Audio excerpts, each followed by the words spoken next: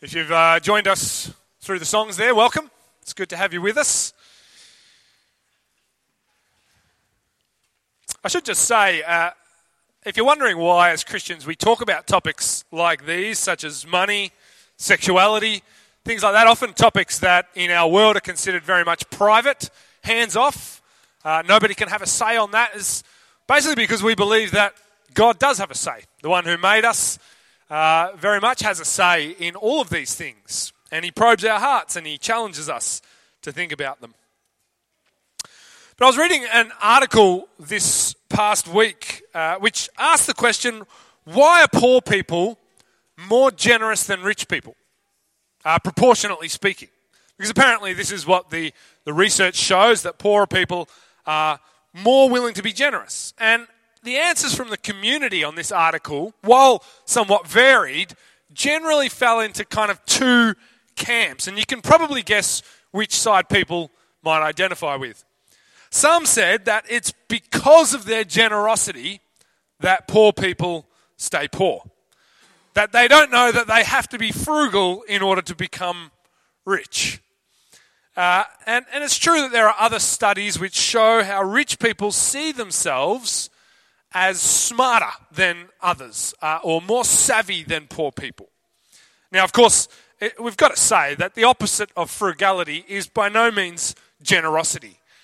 The opposite of frugality, I think, is carelessness. Generosity is the opposite of stinginess. So the argument kind of faults on itself. But others in these comments said that it's because poor people know what it's like to struggle. That they care more about the plight of others because they've been there. They know what it's like. And again, there are studies that show that with increasing wealth comes diminished empathy. That the richer we are, the less empathy we have towards others. The richer someone becomes, the more they feel like they deserve what they have and others perhaps don't. Now, of course, it's not just the rich who fall into the trap of entitlement. That's a struggle for the poor as well. It's a struggle for all of us. And I think I have to say that, of course, we might be thinking in two camps here, but really in the broad scope of the world, we all are the rich. And there are many, many people who are much poorer. But entitlement, we all struggle with. Selfishness, we all struggle with. Greed, we all struggle with. These are sicknesses of the heart, the Bible says, and it's in each and every one of us. And so if you're here under the impression today that Christians are too often chasing money, or that churches are too often caught in financial scandals, the sad reality is that it's true. We have to admit it. It's true.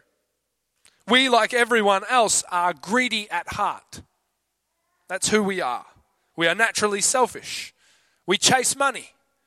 And so often we do it at the neglect of others in order to get that. And so here's the first part of this afternoon's talk. Greed and grievances. Greed and grievances.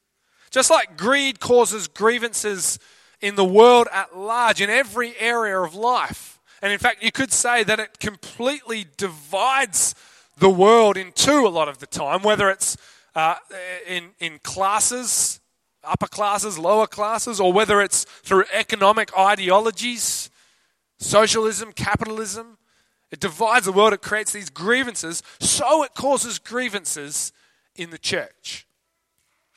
And I would confess two main grievances that the church is very much guilty of. The first is the greed of the big prosperity churches. It's said that rich people think about money and potentially even worry about money more than poor people do. Like the more that you have, the more you worry about it. And it's kind of the same for wealthy churches. The more sort of wealthy a church is, the more they just are talking about it and thinking about it and going on and on about it. And there are churches in our world whose key teaching is that God wants you to be rich, to be filthy rich. That if you have enough faith, He will make you rich beyond your wildest dreams. He will bless you with all sorts of material abundance. And on top of that, you will never get sick and you will always be healthy. And we call this the prosperity gospel. Gospel, if you don't know, means good news, message. So we call it the prosperity gospel, and we call it that because basically it is a different gospel to what we find in the Bible. I would even go so far as to say it is a fake gospel. It is a lie. The true gospel, according to the Bible, the gospel of Jesus, is all about humility and service and sacrifice and spiritual wealth, not material wealth. Now, ironically, these churches do encourage generosity. They urge that faith will result in giving, which actually results in more getting. So the more you give, the more you're actually going to get back. But ultimately, it's so the church and its leaders become fantastically rich. Like billionaire rich. And it pains me to admit that there are preachers, there are pastors in our world who manipulate people into giving, even to the point of poverty, or even into some of the poorest countries these ministries happen, so that they can buy mansions and fly around in private jets. And there's not really many words for it except to say it's disgusting. Because Jesus, in contrast, had no true home. He left his home in heaven and he never really took one up on earth except while he was growing up. And he only ever needed the few possessions required for his traveling ministry. God provided his needs as he went, and he was more than happy to accept the hospitality of others. The Bible says about him, "For you know the grace of our Lord Jesus Christ, that though he was rich, yet for your sake he became poor, so that you through his poverty might become rich." So Jesus didn't get rich off other people. In fact, he sought to make himself poor so that others could be rich. Although, once again, we're talking here about spiritual richness and wealth rather than material. The other main grievance against the church is when we make giving a law or an obligation or a demand, when it becomes legalistic. A church in Florida was once reported to have sent a single mother a notice, and churches are not, it's known that sometimes this has happened in churches. They sent her a notice saying that she owed $1,000, and it was calculated by a tithe of $50 per month, a minimum tithe, plus 2 special offerings. And if she did not pay, then she would no longer be a member of the church. Christianity Today once reported that a preacher refused to do the funeral of a 93-year-old member because at some point she had stopped giving to the church. And when asked about it, his excuse was, well, membership has its privileges. And I am very sorry to say that such things have happened in the church. That Christians have been guilty of these things. And even in our own church, we haven't done that, not that I know of anyway, but even in our own church, we have been guilty about talking of giving as if it is a requirement or an obligation or a law. Perhaps there's a lot of people here sort of feeling like that's how they were brought up. But it's not a law. It's true that in the Old Testament, God required the people to tithe. Now, if you don't know what that means to give 10%. But see, in the Old Testament, the tithe was effectively their taxation system because they lived in what we call a theocracy. That is a government that is governed by God through appointed people. And it wasn't just 10%, by the way. If you include things like the temple tax and the land Sabbath tax and the requirement to leave profits for the poor, all of it amounted to at least around about 24% that the people were required to give. But giving in the truer sense of the word, they used to call it free will offerings or giving willingly, they were made to God on top of the tithe. And in many ways, it's the same for Christians today. They pay taxes to the government and they make free will gifts to the church as a separate offering. And so the New Testament never mentions tithing. It never demands offerings of individuals. It never makes giving a rule. But what it does do is it does require generosity from those who have received the grace of God. And this brings me to the second point this afternoon, which is gratitude and grace. Christian giving is never about law. It is about gratitude. Gratitude for what God has given us. See, we believe that God provides us with absolutely everything. Daily bread, clothing, homes, relationships, everything. Now, sure, we work for money, and our money is what buys a lot of these things, but God provides us with work. And He provides us with minds and bodies in order to do that work. And so we give out of thankfulness to the one who gives us everything that we have. Every single thing. Even the creation around us. Beautiful creation is a gift to enjoy and appreciate. But even more than that, we give out of thankfulness for redemption. Because we believe that Jesus was and is God's greatest gift. Given to forgive us, given to save us. As we read before, He became poor, even to the point of dying, so that we could become rich. That is, we could have life and life forever. And so we give because of God's grace. Because of His grace, His undeserved love.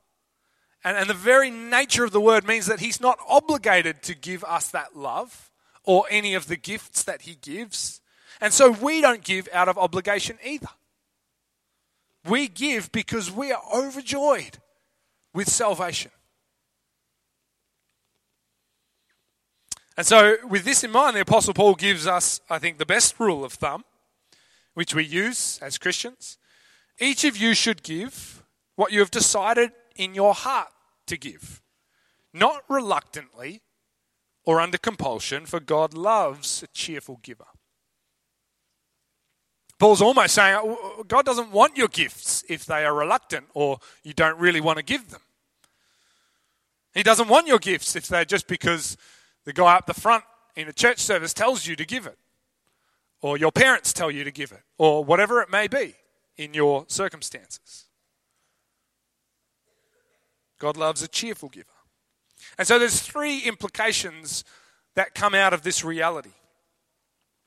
One is that we do not expect anybody to give. We do not ask anybody to give if they do not know the grace of God and respond in gratitude. The church that has Jesus at its center should never seek gifts or offerings without gratitude and grace. Now, I'm not saying that people can't give to certain causes and things like that, but there is never an expectation without gratitude and grace. Secondly, for those who do believe in Jesus, we aren't just called to give 10%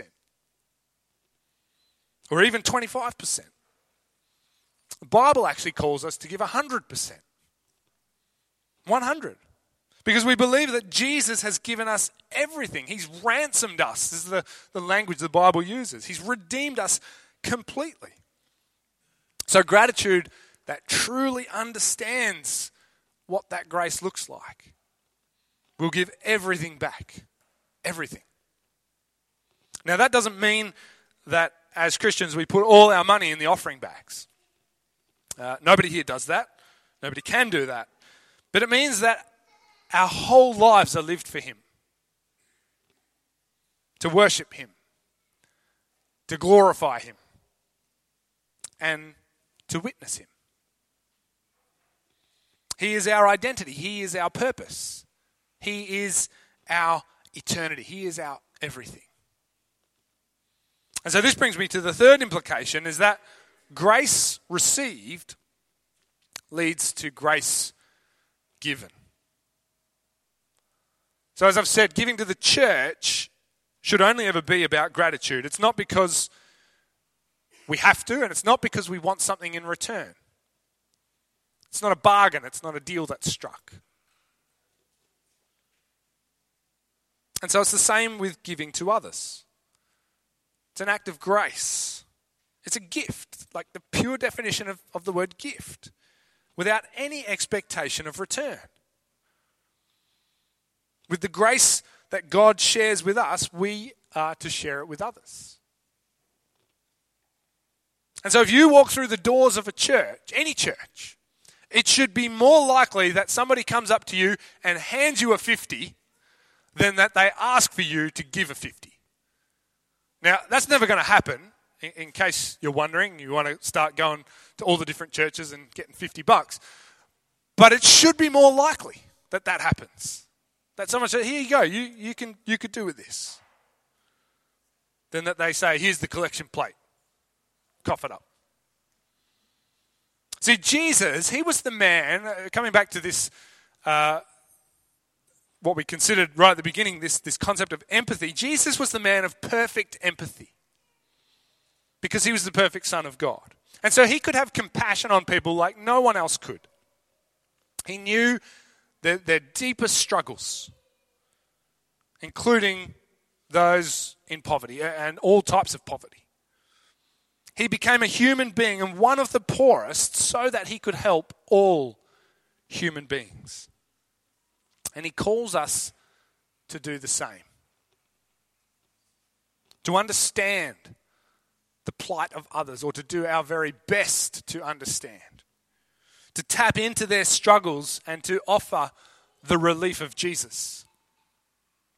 To give time and energy and sometimes money to aid people in finding true satisfaction, joy, and hope.